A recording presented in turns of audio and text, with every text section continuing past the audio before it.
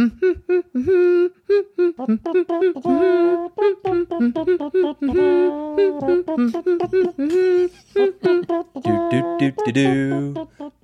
to the Friends with Benefits podcast, a business podcast about revenue-generating partnerships, not a podcast about business time with friends.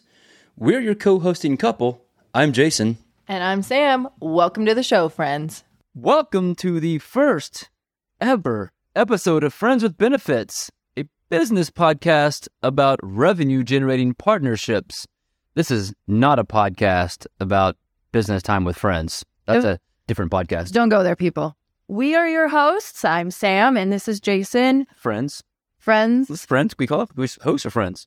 Both and more. We're your friend host. Host friends? Frost? We are married. Yes. Some of you affectionately call us the Yarbies, so... Yarby? Yarby 1? Yarby 1A? That's... I don't know why I got the downgrade there, but great to I was the first. Fine, you did own that brand. I married into it. What are we doing? Why are we here? We're podcasting. We're here to start a podcast because, you know, we need more podcasts in the world. And we really want to create a podcast that allows us to talk to a bunch of our friends that we get to work with, but also kind of talk about how to build purpose-built relationships that generate revenue. That's what the whole Friends with Benefits podcast is about, and concept and partnerships. That's kind of what we're here to talk about, and because that's what we do. Partnerships. Partnerships as in like a business context. And we're partners. I was going to say in more than one sense. So yeah, we have these conversations all the time around the dinner table anyways. So we figured, why not record them and bring our friends into the fold? Yeah, we talked about recording those conversations around the dinner table, but we have 2 small kids now. So in between talking about our partnerships and our days, we're yelling at kids to eat your peas. But we're not going to record Get your hand out of here. Yeah. So we're just going to talk about like our daily when the kids are at daycare. So what is our experience in partnerships? Like what brings us to the table to be able to talk about this? Well, we both currently work in partnerships and have for a while now. You longer than me, but that story is kind of funny. It's quite we could talk about that here. Go for it.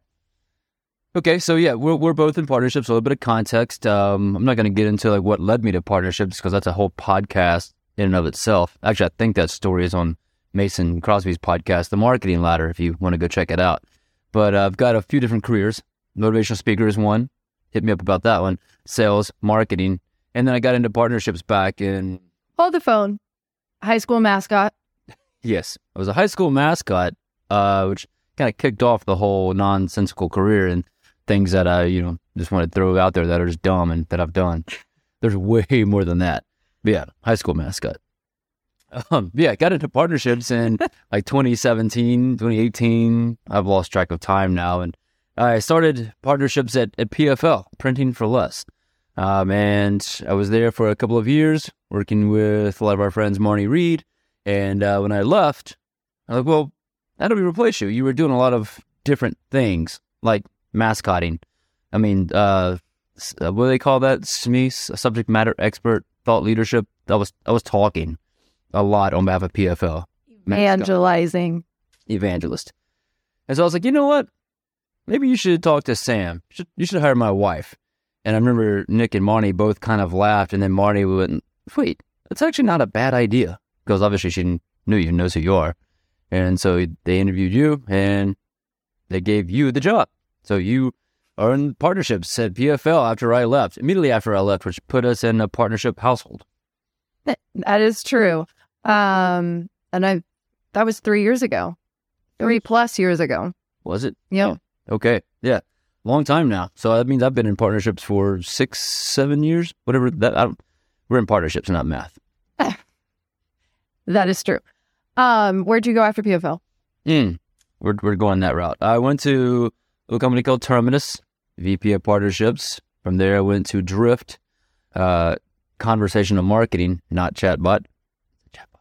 And where I was head of global partnerships for a minute, and recently left there and started a new job as of about a couple of weeks ago, as we speak right now. Totally. I want to talk about that later in a minute because there's some stuff to dig in there. What kind of partnerships have you led, built? All of them. So with the PFL to help them build the SI agency model, did that, brought on a lot of partners that are friends to this day, to keep it contextual. Then I moved into managing Marketo, Salesforce, ISV integrations, all the facets therein of, spent some time back in my day managing influencer and affiliate partnerships. So I've kind of been around this game for a long time with a lot of different partners, which is, a little bit different than what you're managing, which is Salesforce. Heard of those guys. Yep. Well, when I took the partnership over, we had a lot going on, but nothing was super. Let me rephrase this. There was a dip in the handoff, and so a lot of the partnerships were just sitting there. So I looked at Salesforce as our. Say that's because I wasn't there. That's what I just said. Insinuating. Just got to clarify. Salesforce was very reactive for us, but they were a great partner, so we decided to become really proactive about it. And we spend, I would say, 90% of our time there now, and it's become our cornerstone partnership that we are really, really proud of and is producing a lot of results for PFL. So we can get into that. I think that's a whole podcast in and of itself because I get a front row seat to watching. I spend more time watching than I probably do working, but for different reasons. But you've built something truly unique and truly fun to watch. It's like I haven't seen anybody treat the Salesforce partnership the way that you and your team have. Like you've got a team of 6 now, just focus on Salesforce. Yeah. You've got a whole flow, a whole process. You've operationalized it. It's rather incredible, but we'll get into that later. Yeah, but I think the foundation of it, which leads us back to this podcast, is it's not just like a partnership of company to company. It's breaking that down to the human to human level. And that's kind of what we're here to talk about today is today and forward of how do you build those purpose-built relationships and why do they matter and what value can they bring to the business as a whole? You have some thoughts on that, as everybody in partnerships should, but... Really should. Yeah. So we kicked it off by saying that you were here to talk about how to build purpose-built relationships, and I think that's really what it's all about, whether you're in the business context, the friend context, the married context. The married context, exactly. It's you build your relationships to be purposeful. You're going down this path, this time, this engagement with people, and it's got to have some purpose behind it. Otherwise, you just find yourself not wanting to spend time with those people. So for me, it's like, how do we build purpose-built relationships from a friend perspective and a business perspective? It all starts with a few key principles, in my opinion. And if we want to kick off on those, it's really, truly, genuinely wanting to connect with people, being a part of people's lives. We're very fortunate in that we get to, we get paid to make friends. It's kind of the running joke around here and to some of the family. It's like, just we get paid to make friends. We'll talk about what that looks like from a professional standpoint later. But, just for those of you who don't know what we do, we just get paid to make friends. And we do that by genuinely connecting, really wanting to work with those that we give a damn about, that we like, that are good people, and really want to reciprocate the work that we have to put into this together. Also helps that, there's people that we want to do events with. We do a lot of fun happy hours, outings, events, and stuff like that. So if you're going to spend that level of time, make sure you like the people that you work with, and you can only get to do that by genuinely connecting with somebody. And I think that means beyond just the business perspective too. Like, what are their spouses' names? Do they have kids? What do they like to do on the weekends? Like, get to know these people as people, not just business partners.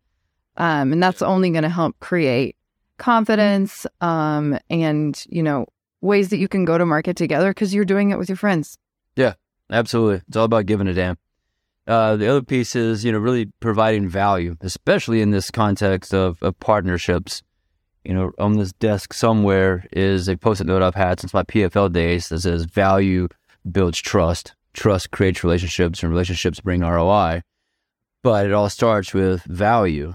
How do you find the ways to help? And oftentimes, like creating ways to help.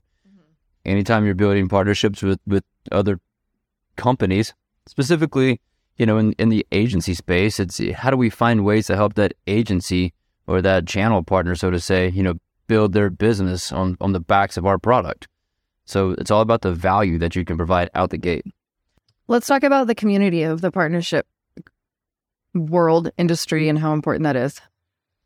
I think that's everything, right? Because we call it the Nearbound network. It's all about the who. So we talk about like people aren't buying based off of a how, like how does this work for me? How does it perform for me? But who is using this product? Who do I know that's doing this? Another part of like how to build purpose, build relationships, I think is, how do you make your circle bigger, right? How do you build more? How do you bring more community in? How do you establish this network that's willing to help out and get involved and be a part of what you're doing? So like the only way to do so is to truly treat this as a community. I've got this concept of leave no bridge to burn or rust, right? So like it's true. And that means like try to keep the people in your circle, right? You can call it, not pissing people off, not having any enemies kind of thing. But, for me, it's all about, keeping people close, keeping people in my community and really, again, giving a damn about who they are, what they do, and how I can help them. I'm driven by people and I'm driven around how to help people. And that's, I think, what makes a thriving community. And at the end of the day, that also is what drives a thriving partnership program is, how are you helping those programs be more successful? I think the other thing too, I know we're going to dive into this with guests because it's something that you and I feel really strongly about, but maybe is overlooked by partnership professionals often, is that community for partnership people is often external, but the importance of building that internal community is paramount. As in order to have a successful program, you cannot just sit in a silo within your own org. You have to understand how you can help marketing, how you can help product, how you can align more closely with sales in order to, as Jason just said, drive revenue. Because if you're not doing that through internal partnerships, you're on an uphill battle that is not going to end well. So I just want to dive into something here because you just kind of glanced over it really quickly, but I know this is relevant to a lot of people right now because the market's kind of tough. Things are happening with partner programs, but you just landed a new job. So yay, congrats. Can you talk about what that experience was like? Because so many people reached out to me and were like, that was fast. How did that happen so quickly? That one word we just talked about, community. Yeah. Right. When I was part of a layoff at the last role, and once that happened, like my community, my network, people I've partnered with in the past, got busy sharing my name to other people out there. I put a few messages out there. Before I knew it, I had interviews just stacked up. Very fortunate to have had that happen.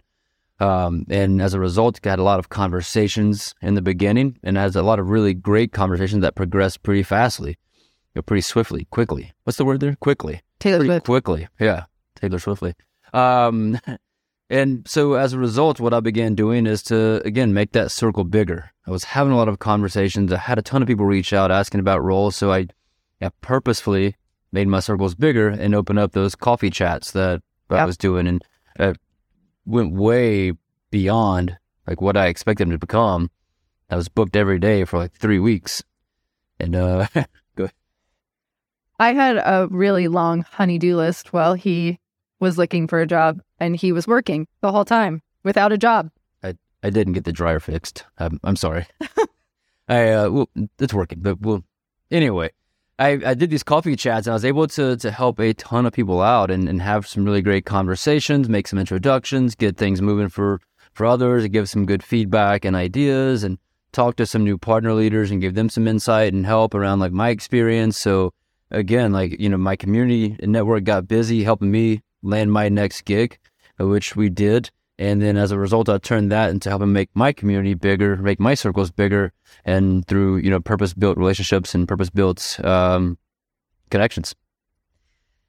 And yeah, I love what you really opened up your network to other people, and that's how, that's the definition of making the circle bigger. And if you've seen this time and time again, as have I, but anytime you do that, it's only going to move things forward in ways you may not know.